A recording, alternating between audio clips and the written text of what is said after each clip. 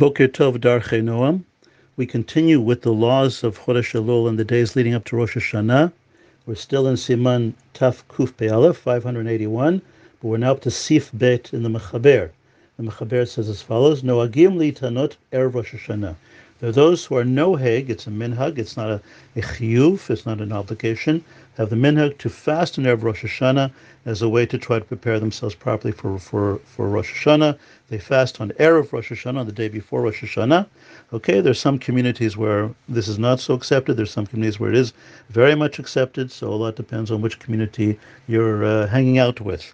But there is such a thing, and that's on erev Rosh Hashanah, on the day before Rosh Hashanah, a minhag to fast.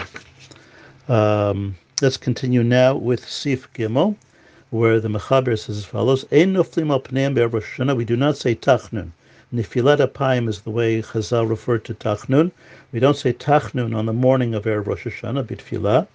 Afal pi shenoflim al pneim b'ashmoret b'slichot.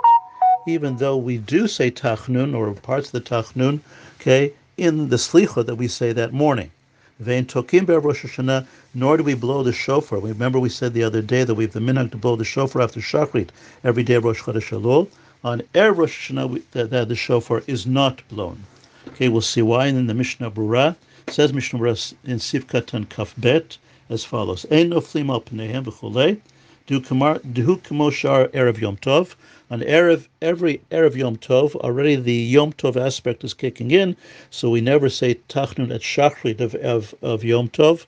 Okay, happens to be by Sukkot and by Pesach. Anyways, we don't say tachnun in the latter part of Tishrei or during the whole month of Nisan. So we don't see that, we won't feel that as much. And on erev Shavuot, we have what's called the Shloshet Yemei Hagbalah beforehand, where we don't say tachnun. But so you don't feel that much. But indeed, if you check all the holidays, we don't say tachnun on the morning right before Chag. So too erev Rosh Hashanah, we don't say tachnun that morning. Okay, let's see inside the Mishnah Berurah as follows. It says Kaf Gimel, Afal pi shenoflim al pneim b'ashmoret. Even though we do say the tachnun parts that are in the slichot on that very morning. Hainu af im nimshach al hayom ibnei al hayom. Meaning, even if the slichot carry on into the day itself, we still say the tachnun parts. Because most of the times people say this part before the early morning light, before it's daytime. Therefore, tiknulin pol afim yira pam echad shemamshich halayom, and therefore the takana is to always say the tachnun within the slichot, even if you're saying it during the day. Kaf daled, Sif Katan Kaf daled Mishnah Berurah, vein tokim b'chulei, lafsik bein tikyot d'reshut l'tikyot d'chovah. In order to have a hefsek, in order to have an interruption, and therefore a demarcation, a clear demarcation between the tikyot, the blowings that we've been doing all of Elul, which are called tikyot d'reshut. We're not obligated to do so. It's reshut. It was instituted as a way of getting us going in terms of doing tshuva, but they're not obligatory.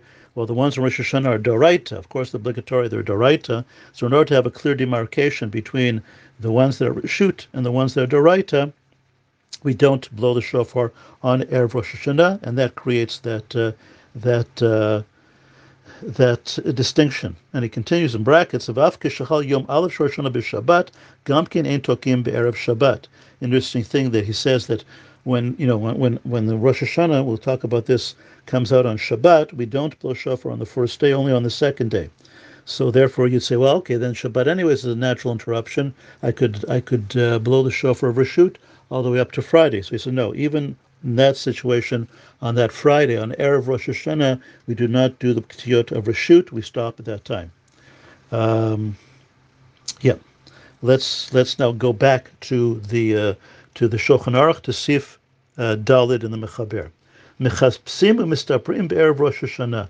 Okay, one does laundry and also take haircut, shave on erev Rosh Hashanah. So says the Mechaber. Let's see what that's about. Why would I think not?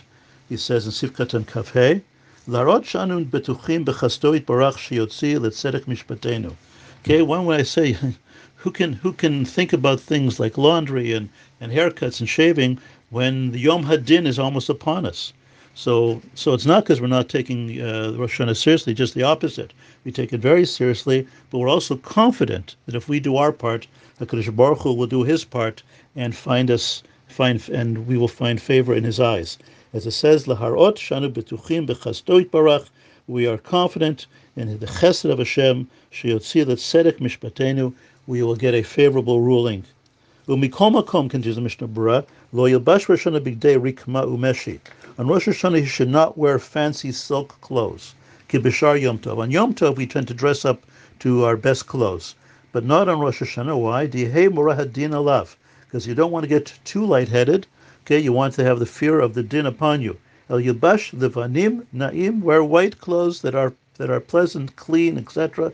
So we're wearing good clothes, but not our best clothes, because it's a sort of a paradox.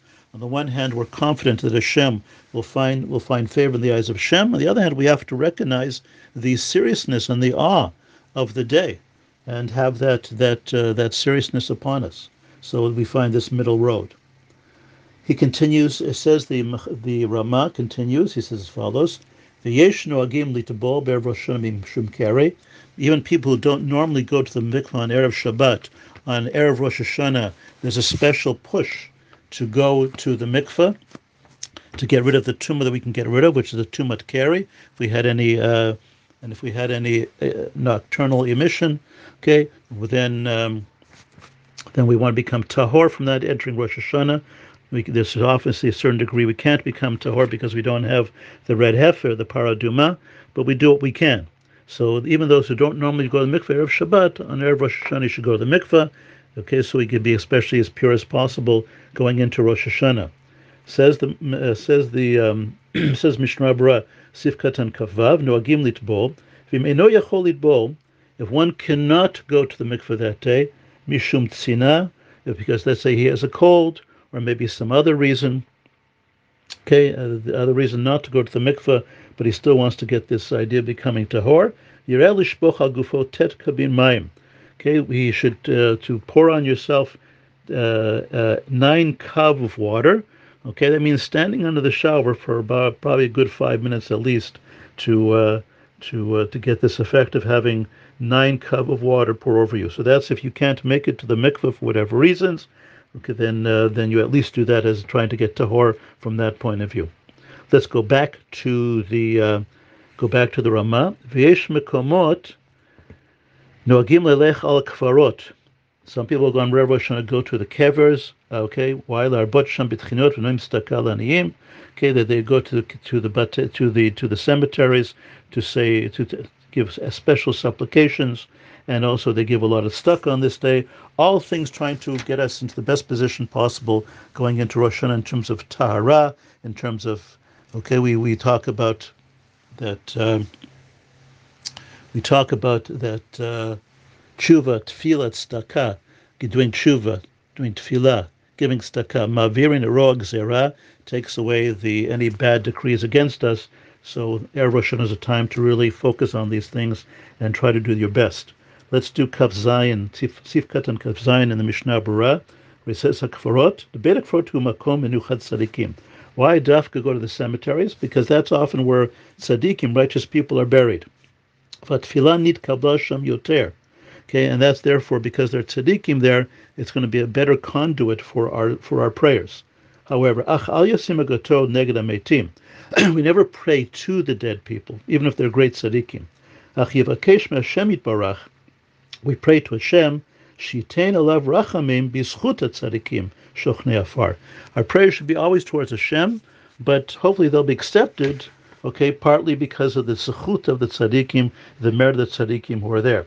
Many people go to, if their parents are no longer living, go to their parents' grave on Erev Rosh Hashanah and daven there. That's also a very common minhag. Okay, one more minhag on Erev Rosh Hashanah that was not mentioned here is something called Hatarat Nidarim. Hataras Nidarim. Okay, when one wants to be matir, okay, he's afraid that maybe during the year he said something as a neder, as a vow, and he didn't keep it, or he didn't realize he made a vow. So one of the process once again to enter Rosh Hashanah as pure as possible in terms of everything, our body, our dibur, our speech, everything else. We do what's called Hatarat Nedarim, which essentially, again, if those at the yeshiva, you'll be walked through this, okay, on Erev Rosh Hashanah. On Erev Rosh Hashanah itself, we do Hatarat Nedarim, where basically the nusach is found in almost every machzor, every slichot book, where in general one person gets up before three people and says a vidui of such a going over his possible nidarim that he might have said and ask forgiveness, and if they didn't fulfill them, and they offer for their forgiveness. Basically, if you look into the nusach there, basically he says a bit of a long nusach himself.